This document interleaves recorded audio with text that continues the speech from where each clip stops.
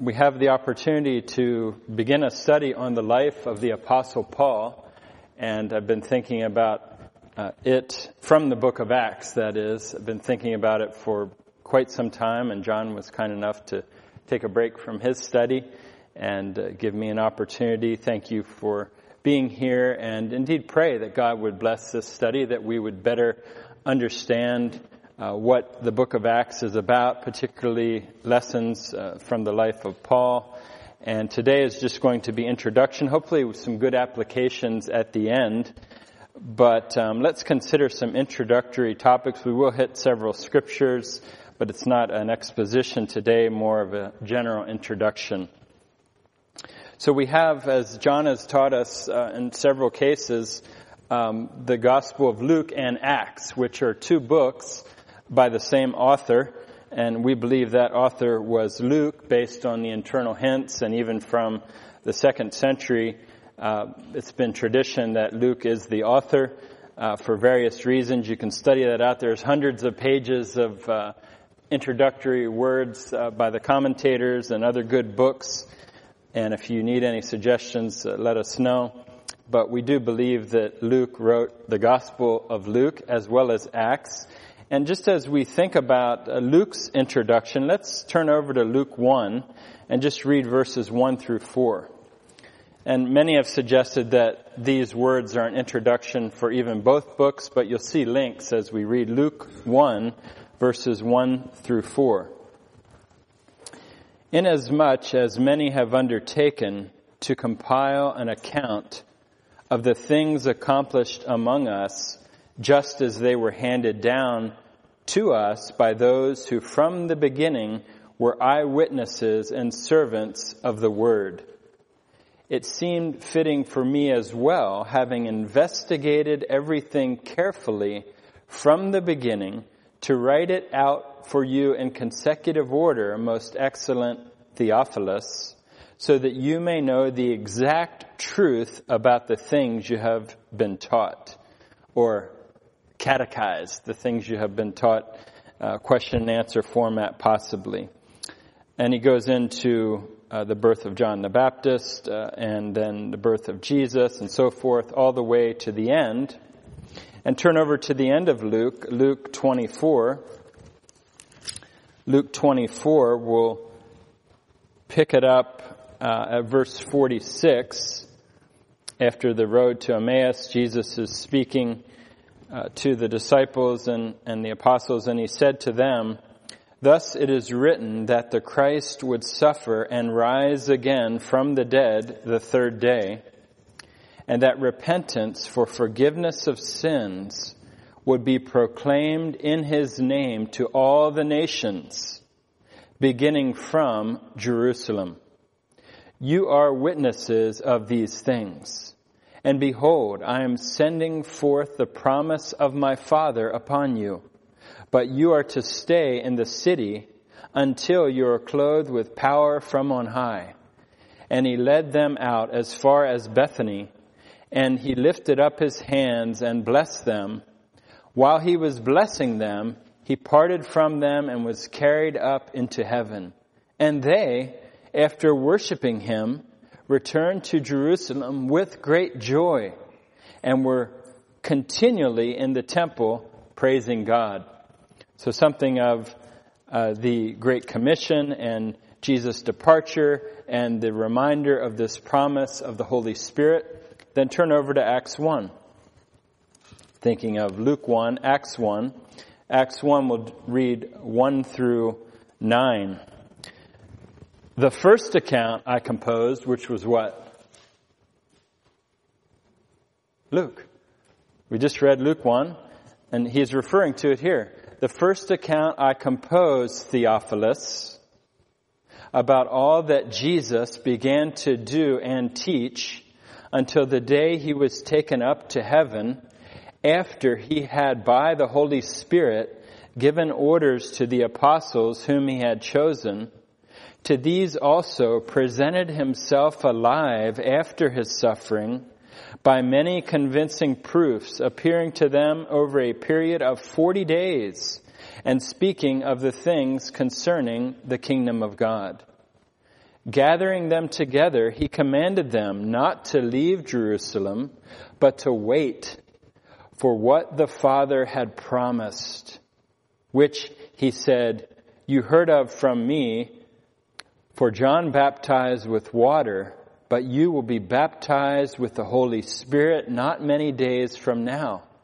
So when they had come together, they were asking him, saying, Lord, is it at this time you are restoring the kingdom of Israel?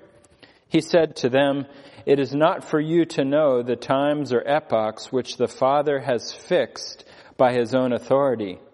But you will receive power when the Holy Spirit has come upon you, and you shall be my witnesses both in Jerusalem and in all Judea and Samaria, and even to the remotest part of the earth.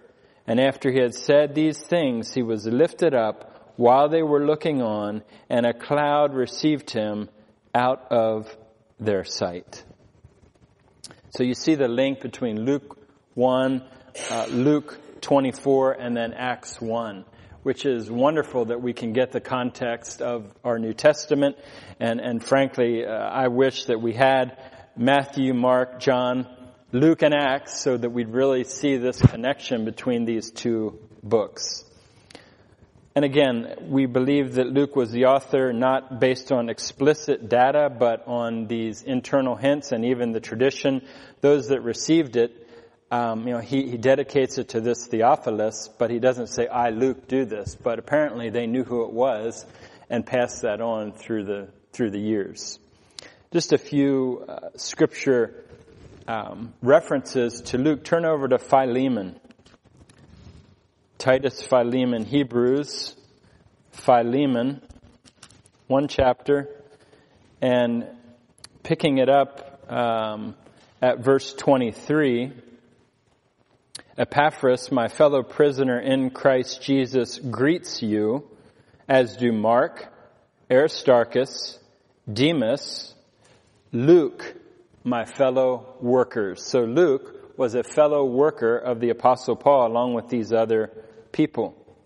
Then turn over to Colossians, or I'll say back to Colossians chapter 4. Colossians 4 at the end, verse 14.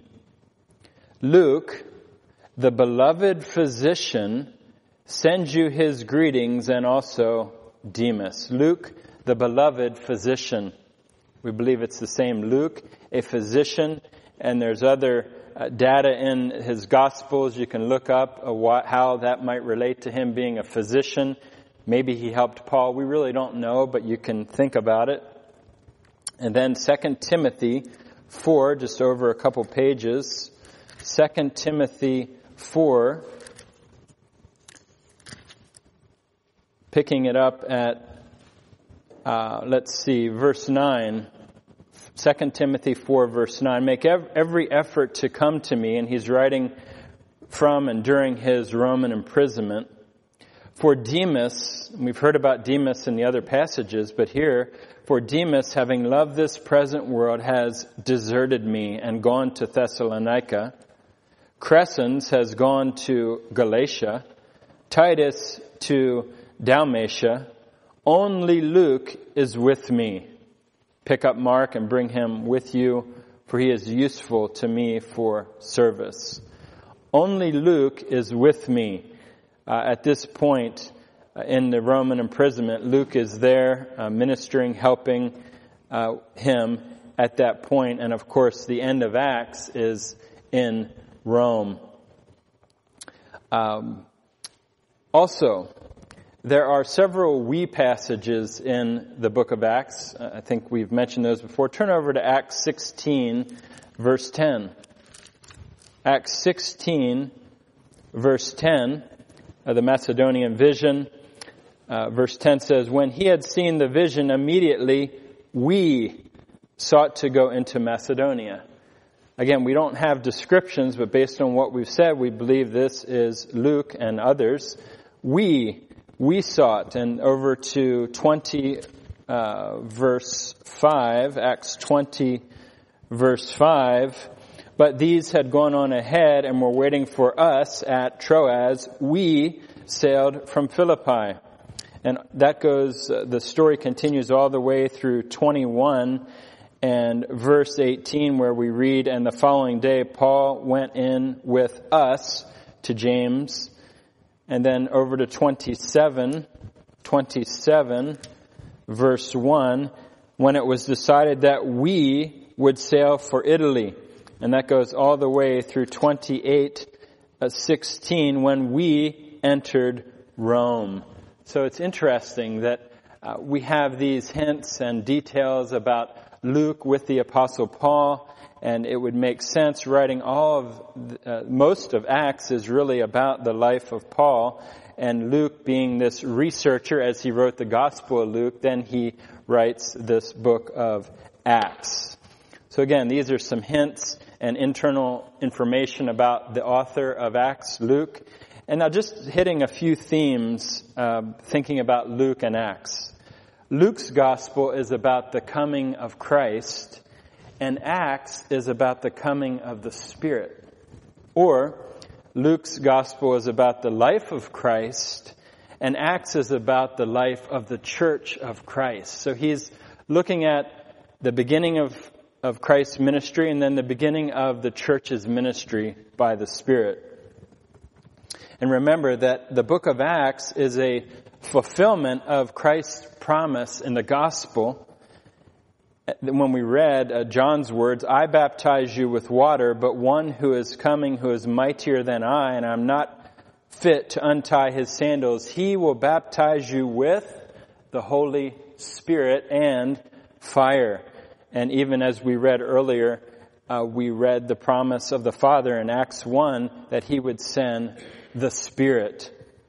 Frankly, we could, and I think I've penciled it in or put it by pen in my Bible, the acts of the Holy Spirit. As a matter of fact, Luke emphasizes the Holy Spirit, mentioning him 17 times, more than the other gospel writers. But can you imagine how many times the Holy Spirit is mentioned in Acts? 57 times, more than any other book. Of course, by size at least, but 57 times the book of Acts mentions the Holy Spirit. And we know from John 14 and forward that Jesus said, I will send you the Comforter and he will testify of me. Jesus is mentioned 70 times. So it's interesting. We see the Spirit reference, and yet the Spirit points to Christ. But surely we get a good dose of pneumatology, the study of the person of the Holy Spirit throughout the book of Acts. Again, 57 references to the Spirit of God in the book of Acts. So we can't dismiss the emphasis of Luke not only on Jesus, but the Holy Spirit who points to Jesus and would guide the disciples into all truth. What are some other themes in the book of Acts? Not only the coming of the Spirit, but also ecclesiology, the establishment and the building of the Church of Jesus Christ. We're here today partly as a continuance of the book of Acts. The Spirit continued to establish local churches throughout the millennia, and here we are today. Praise God for the Spirit's work in regenerating sinners and adding them and establishing local churches. Jesus said, I will build my church against which the gates of hell will not prevail. And what is the church made up of radically? Jews and Gentiles. A powerful theme in the book of Acts is this breaking down the wall that for so long there was a theocracy and God's people were Israel, and the church comes along and Jews and Gentiles who believe in Jesus are united in one. One of the greatest themes in the book of Acts is that, and we see Paul, yes, going to the synagogues and starting there in Jerusalem, but continuing on to Rome and preaching and being the preacher to the Gentiles. And then the church was made up of Jews and Gentiles, profoundly by the power of the Spirit, by the power of Christ. It was radical. And that's why there were so many problems where the Jews and even the believing Jews couldn't quite get their heads around it. And even Peter and even Barnabas got tripped up on how to treat these Gentile believers. So as we go through the study, keep that in mind, this transitional phase, if you will, to the church. It's wonderful and profound and was very difficult for the Jewish believers in Jesus. But this was no new plan for the nations. God had promised to Abraham, in you all the families of the earth will be blessed. Or, your name shall be Abraham, for I have made you a father of a multitude of nations. We see that fulfillment beginning in the book of Acts. The promise to Abraham, the Abrahamic covenant, fulfilled by the power of Christ, by the power of the Spirit. The multitude of the nations, even at Pentecost, we see all these people from all these nations being filled with the Spirit and speaking in languages they didn't know because the nations are being brought in. It was a profound time in God's history.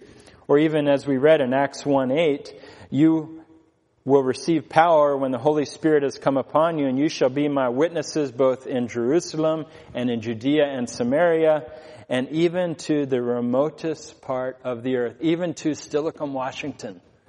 The apostolic message has reached the American shores for a few hundred years, and here we are today. The message kept coming, and we, by God's grace, want to see that continue. And how does that continue? Through a variety of ways, but primarily through preaching. The book of Acts is the history of the preaching of Jesus Christ, His death, burial, resurrection, and ascension. I was excited to find out again, Jesus is mentioned 70 times in the book of Acts, and 15 or so as Christ.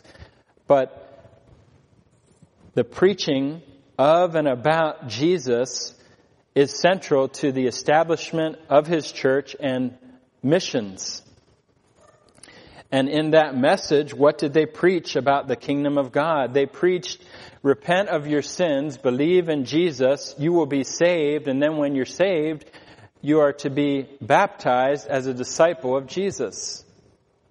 So thus, then we move to missions. Acts is a history of missions. It's the first church history, and Luke is the author, and it's profitable for teaching.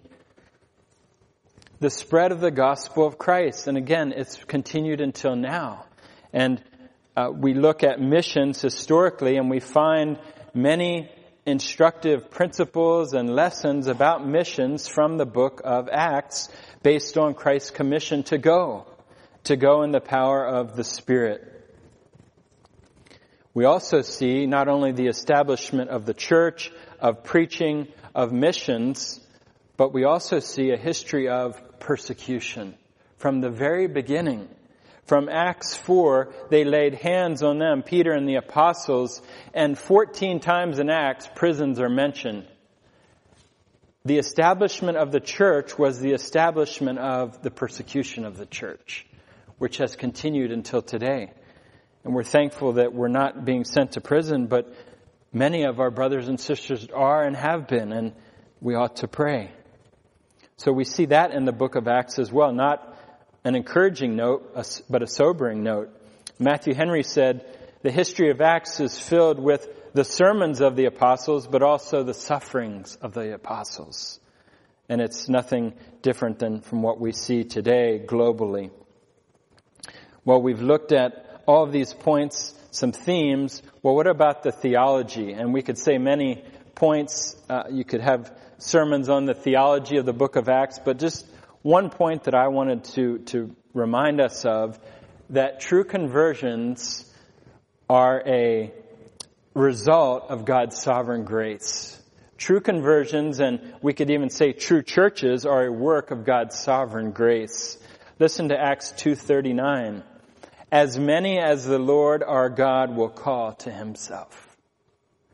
They could preach with confidence and boldness, knowing that it wasn't based on their ability, the preachers or the evangelist or even the people telling their friends who Jesus was, it was based on as many as the Lord our God will call to himself.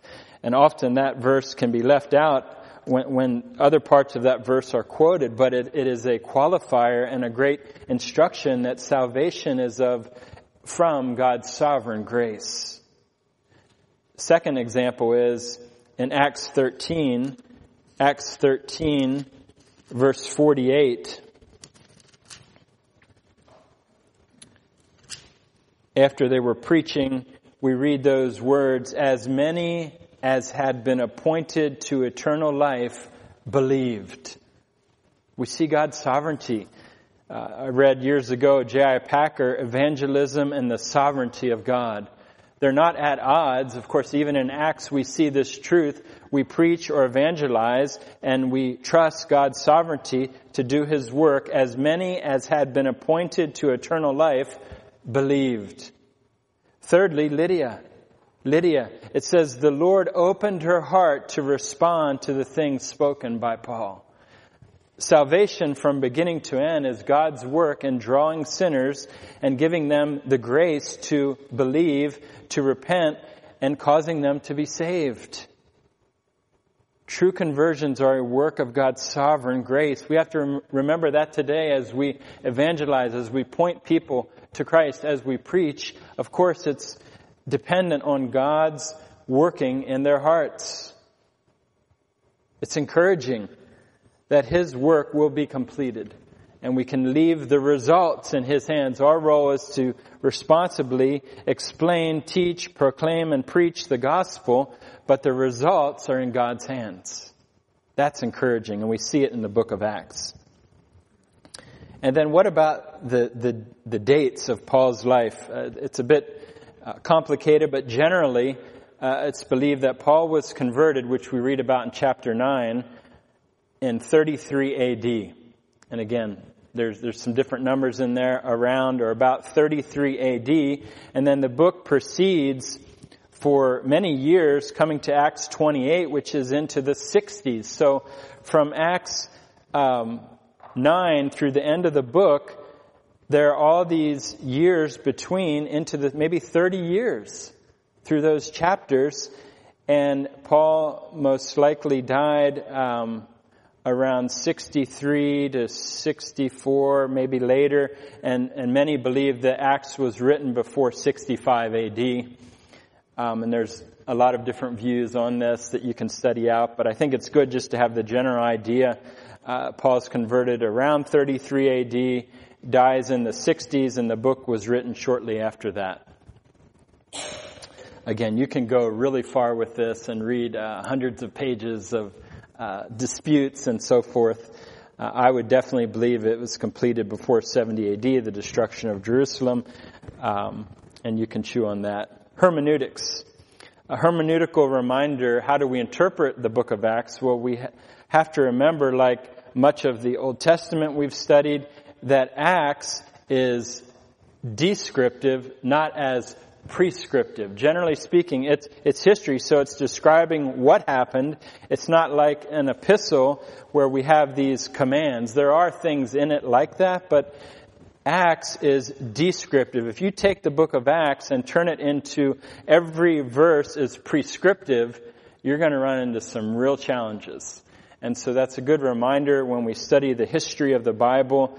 It's primarily descriptive, not that we can't prescribe from it, but it's a good hermeneutical reminder. And if you want to read, we read years ago in the men's meeting, Knowing Scripture by R.C. Sproul. Small book, excellent on the topic of hermeneutics. And you can read more about that idea, descriptive versus prescriptive there. Finally, as a general point of introduction, I want to encourage you and myself. Rita and I started reading Acts. We haven't got very far, but we want to continue to read it. Read the book of Acts as we go through this study. It's good to read the first chapters even before you get to Paul, so you get Luke's flow. Read it. Meditate upon it. Study it. Maybe pick up a commentary. Read along, and as Tom's been exhorting us, study the Word for yourself. Don't only just read it, McShane's calendar checkbox. No, study the Word And that's the privilege of teaching or preaching. We get the chance to really get into it a bit deeper. All of us should be doing that to some degree. So study, meditate, pray over what you're studying in the book of Acts. And talk about it. Ask questions. Ask the elders. Ask me if you have a question. What does this mean? We'll wrestle through it. We may not have the answer, but we can propose some suggestions or wrestle through it together. So let's think of this study really as all the studies, to be Bereans, studying, searching, meditating, and may the life of Paul from the book of Acts prompt us to do that afresh. Well, then a couple other points as we think about Paul, or beginning as Saul. Paul of Tarsus. Paul of Tarsus. Now, I'm indebted to John because he continues to bring this great history, the background of the Gospels, and maybe you remember. I didn't remember much of anything about Tarsus. So Paul says in Acts 21:39, I am a Jew of Tarsus in Cilicia, a citizen of no insignificant city. Is Tarsus significant to you outside of this verse? No. We know nothing about Tarsus, so I thought it might be helpful if we just review. There's some fascinating things about Tarsus in Cilicia. And I learned a lot, and I hope you'll appreciate this. Tarsus was the capital of the ancient province of Cilicia. It was, and there still is, a town there located in the eastern Mediterranean. If you maybe look at if your Bible maps have Turkey, maybe My Last Missionary Journeys of Paul, you might have something like it you can open up. Sorry, I'm not good with the PowerPoints as John has, but hopefully you have maps in the back of your Bible and you can look and you can see Israel, and then going north, you hit Antioch, and just to the left, if you will, or to the west, you'll find the town of Tarsus. Tarsus. It was the capital of this province of Cilicia. That's spelled in a couple different ways. But it's a town which is in modern-day Turkey. And it's about 12 miles from the sea, from the Mediterranean Sea. And actually, at the time that Paul was there, it was a port city. Because this river called the Sindus River, modern day it's named Burdan, the Sindus River went from the sea right to the city of Tarsus. Now, over the millennia, that river was turned to a marsh, and for a long time there was no river going to the sea, but then they dug it out as they have to dredge it.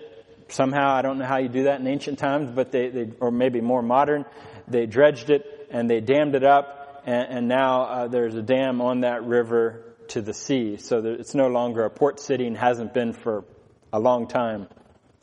But it was a massive port city. And the current port city, if you're in logistics and you ship cargo around the world, you've heard of Mersin. Mersin is a massive port in Turkey. It's not the largest, but it's one of the largest, and it's just 16 miles from the classical town of Tarsus. In Paul's time, it's suspected that 500,000 people lived in Tarsus. It was a massive city. And it was also a city that was heavily influenced by the Greeks.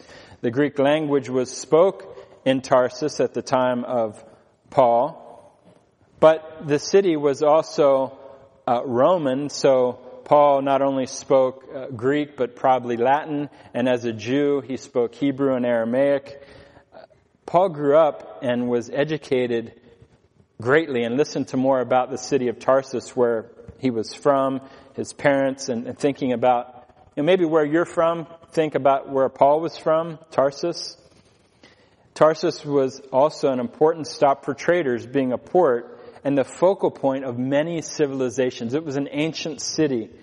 Even Alexander the Great went through there with his army in the 300s. He even died after bathing in the Sindus River. I don't know the whole story. 40 BC, it's where Mark Antony met Cleopatra. There was a lot of famous history going back even thousands of years before this. the colleges, if you will, or the schools of Tarsus rivaled those of Athens and Alexandria. I didn't know this. Actually, the library in Tarsus held over 200,000 documents. That's more than were at Alexandria. Sorry, sweetie. So they say, exactly. The evidence is a bit wanting, I know, but this is what the historians tell us. 200,000 documents. That was a massive library, and it included a huge collection of scientific works as well. Tarsus was a civil and religious metropolis, a grand city with palaces, marketplaces, roads, bridges, baths, fountains, waterworks, a gymnasium on the banks of the Sindus, and even a stadium. It was a massive and happening city, if you will. But guess what? Tarsus was also known for its tent making. In the ancient world, it was a center of tent making. It was a staple manufacture of the city, because weaving was, and they weaved ropes into tent covers and garments of hair, which was supplied by the boundless flocks of goats. Now, Jewish boys, I've read, had to have a backup profession. They didn't only have their main profession, but they had a backup in case the other one didn't work out. Maybe some of you have that. You might want to fall back and be a construction or plumber or whatever it is, a cook. Well, maybe, and again, we can't say this for sure, but maybe tent making was his backup job, that the Jewish boys had to have a backup role. Tarsus also exported cereals, beans, grain, fish, olives, wine, again, tents, especially large tents for the Roman army. And this rough cloth was known as, guess what? Cilicium. Remember that Tarsus was the capital of Cilicia? Well, the actual cloth is called cilicium, made from this goat's hair, and the goats apparently were black, so it was this black. They would weave this black cloth unless they bleached it somehow or changed the color, dyed it or whatever. Those goats had long hair, and they were bred so that they could cut off their hair and make these ropes and tents and so forth. Other cities had it, but Cilicia was particularly known for it. So how ironic that we'll read about Paul, who was a tent maker by trade. Interesting to consider. And again, Cilicium, this goat's covering, is from Cilicia, Tarsus being the capital. And remember the two people that Paul met who actually also were tent makers? Remember who they were? Priscilla and Aquila. Now they were from Pontus, so other cities did the same thing. So we can't prove this, but it's very interesting to think about. But this city where he grew up, and at least through his teen years most likely, was advanced, was cosmopolitan. And when you think about Paul preaching and his intellect and his mind, I think it's not a jump to realize that he was not from Podunkville.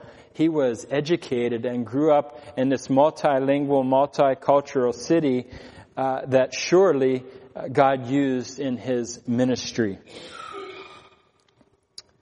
Well, and even later, by the way, when Paul became a Christian and started preaching Christ and was threatened and rescued, remember the people that let him down, he escaped. He was sent away to Tarsus. So maybe he had friends there. We don't know, but he was sent away to Tarsus. And then later, on the second missionary journey with Silas, he travels through Syria and Cilicia, strengthening the churches.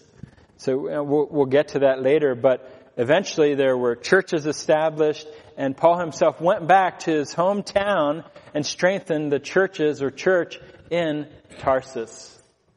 What a great story. And again, think about your own story. Most of us aren't from Lakewood or Tacoma.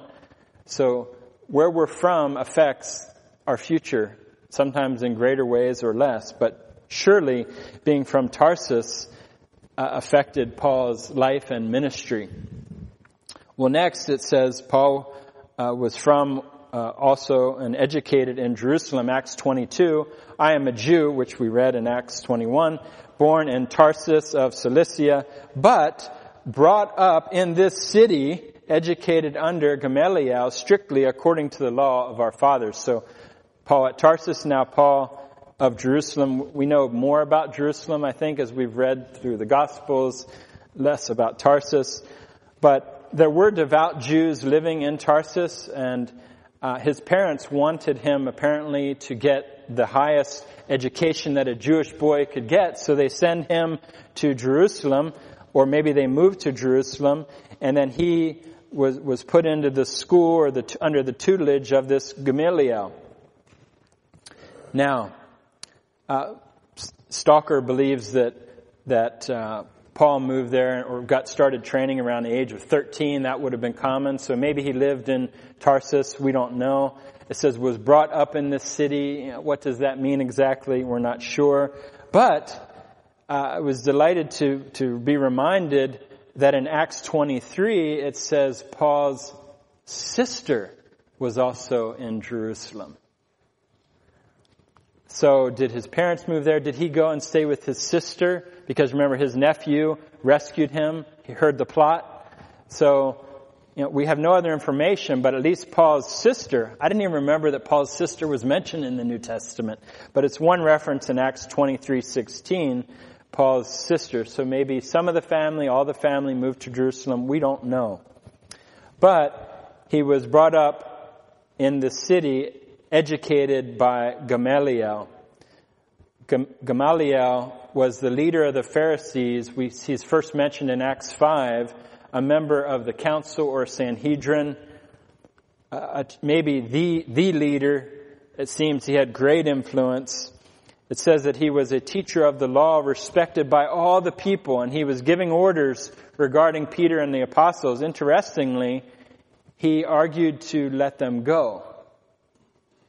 When just, a chapter or so later, Paul is imprisoning Christians. So you can chew on that. Why was the teacher who educated Paul, somewhat arguing or saying, these guys are just another element, let them go. They were beaten and they let them go. And then Paul is imprisoning Christians just in the next chapter. Interesting to chew on that. But Gamaliel was actually labeled by his contemporaries. His nickname, if you will, was the beauty of the law. He was so exalted as a Pharisee, as a leader in the Sanhedrin. He was the very beauty of the law.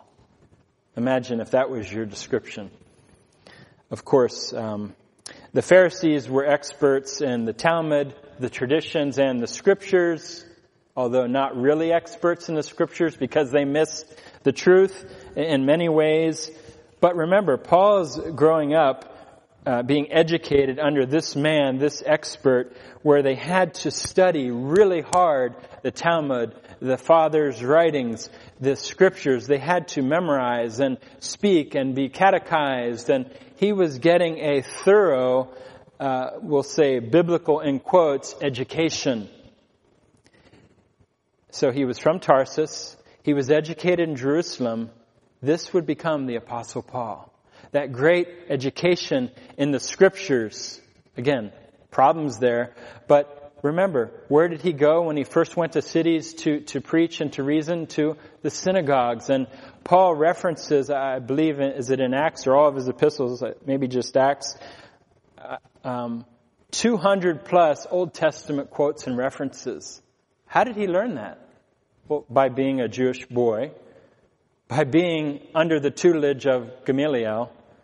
He was an expert in the Old Testament. And then becoming a Christian, he really became an expert, if you will.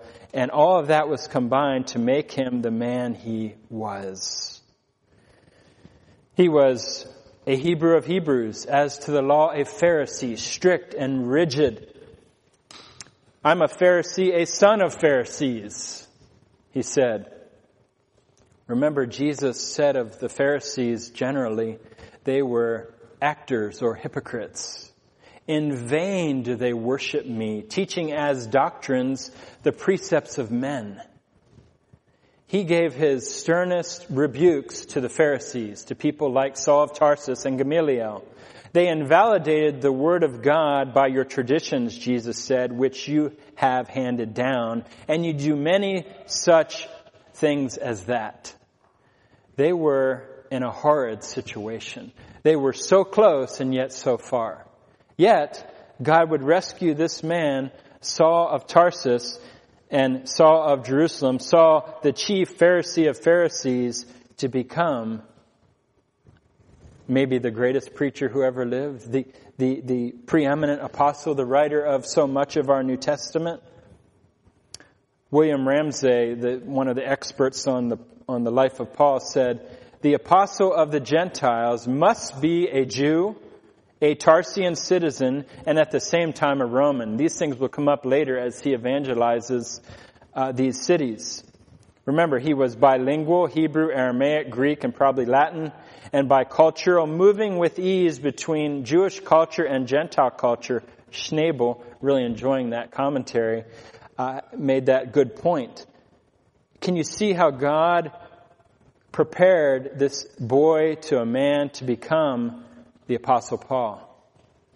In many ways, an unlikely convert. You could learn God may use our past in ways we never imagined. When his parents were raising him in Tarsus, they had no comprehension that he would become the apostle to the Gentiles. No way, no how. Most unlikely thing to happen was Saul of Tarsus to become a Christian. Let alone a Christian, but the greatest Christian possibly, if you will. Think about Isaiah 46. Maybe just turn over quickly. Isaiah 46, a great chapter we've went to for many reasons, at many times, a passage that comforts our hearts. Isaiah 46, picking it up at verse 9.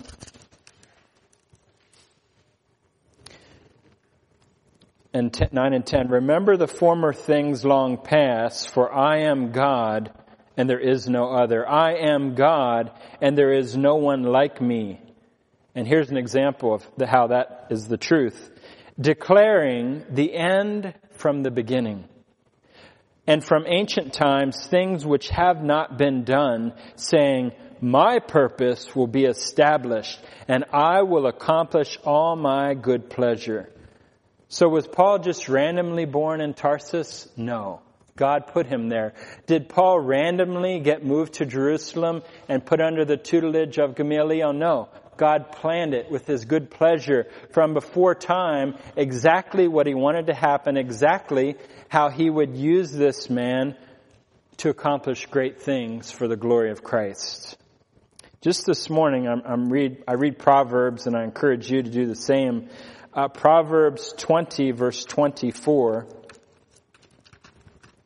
Going the wrong direction.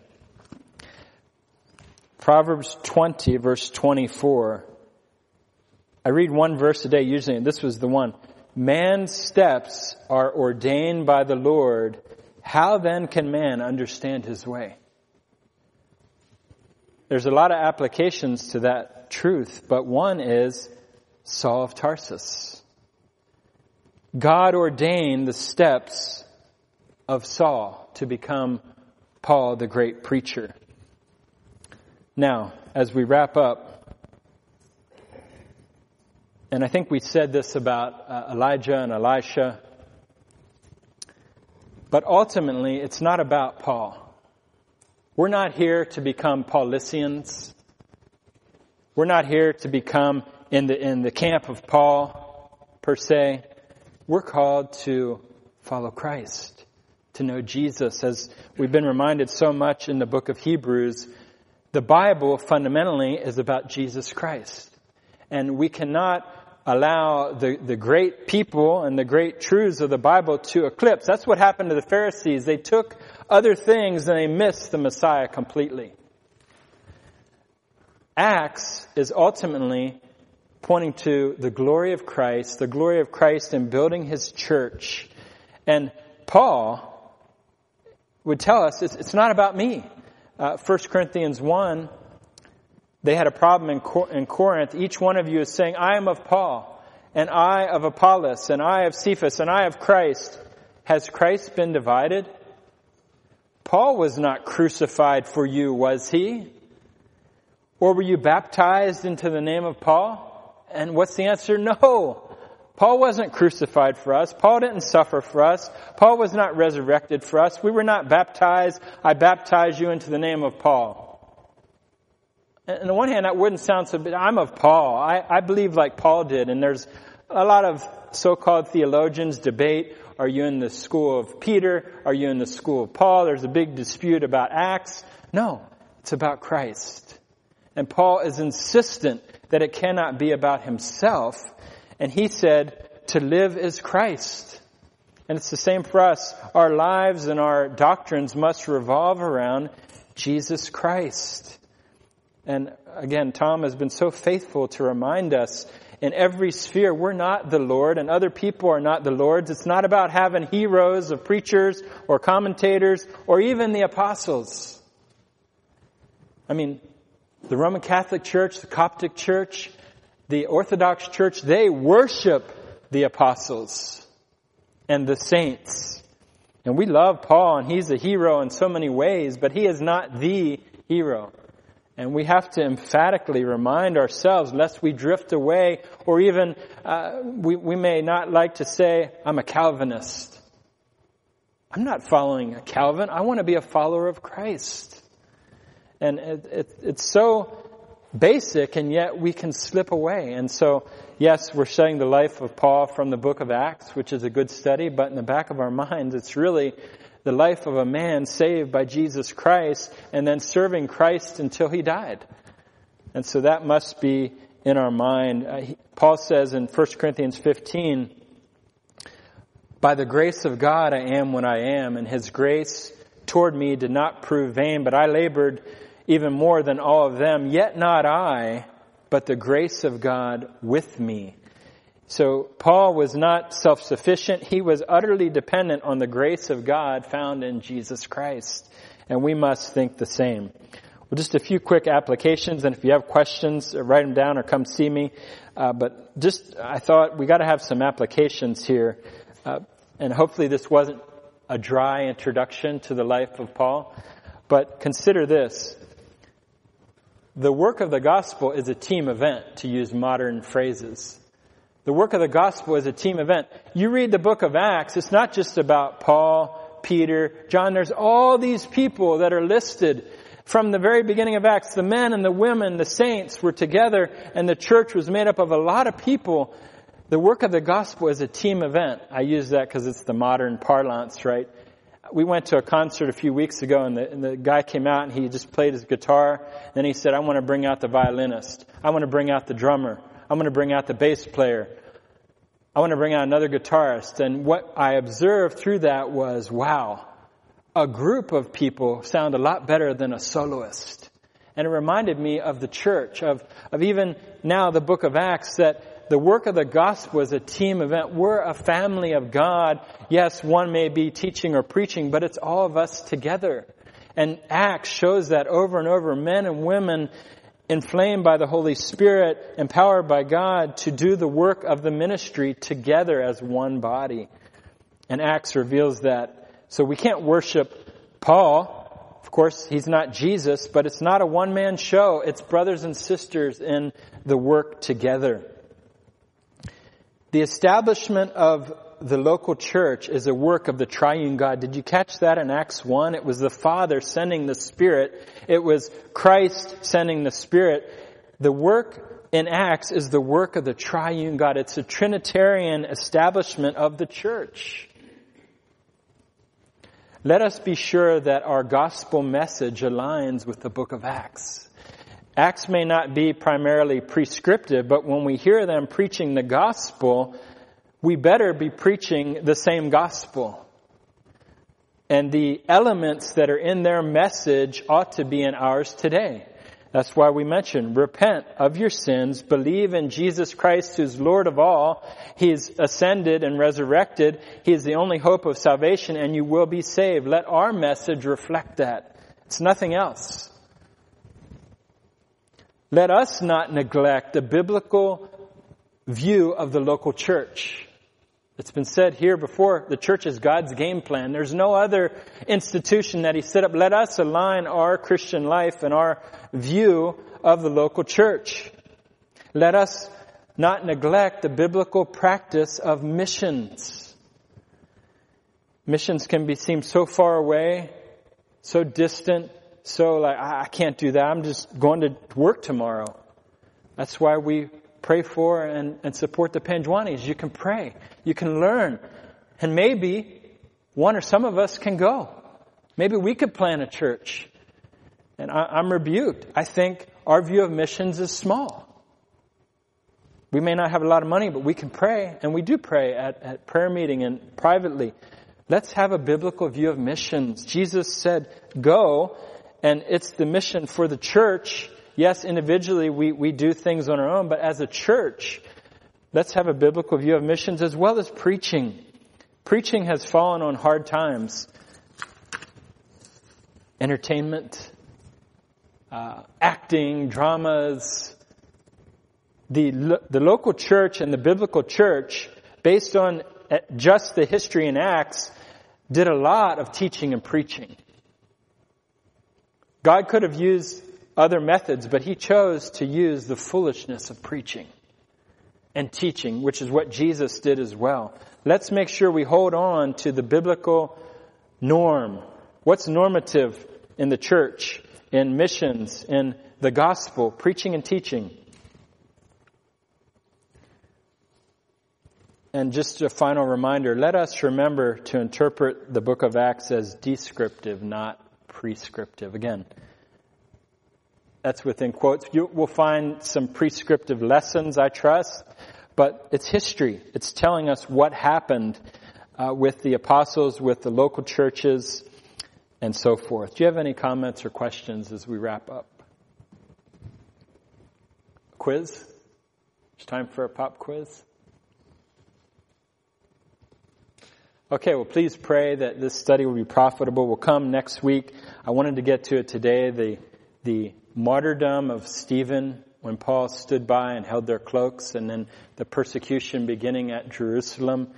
And then, I'm not sure if we'll come to his conversion, but what a glorious study. And then moving through these chapters in the book of Acts, the life of Paul by the grace of God for the glory of Christ. Yes?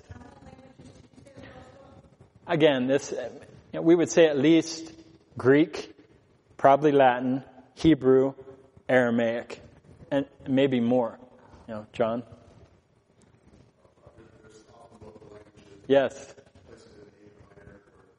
Yeah, maybe there was some language of dialects, and even that the Tarsus, what were they speaking at that point? And because it was so cosmopolitan, he may have picked up, obviously. The point is, the man had great intellect and education, and when you grow up in a place like that, if you grow up in LA, you may know some Spanish, or depending on where you are, you pick up things, and he surely had a lot. I would imagine even a few more. Yes. Anything else? Okay, let's conclude with prayer. Our Father, we thank you for this opportunity to pause and try to glean some nuggets about an introduction to Luke and Acts as we think about Saul of Tarsus, Saul of Jerusalem, and then the Apostle Paul. Lord, thank you for your work, indeed for the glory of Jesus. And may we be diligent to think clearly about your word. May this study be profitable. May it be clear. May I, Lord, not misuse the text, and may we remember it's descriptive, and what lessons could we draw, what could we learn. It's so far away in many ways, yet your church continues today because Christ sent the Spirit, the Father sent the Spirit, and we have your Spirit in us and working in us, and this is indeed a church of Jesus Christ, and we are delighted to be your children by your grace. May Christ get all the glory, we ask. Amen.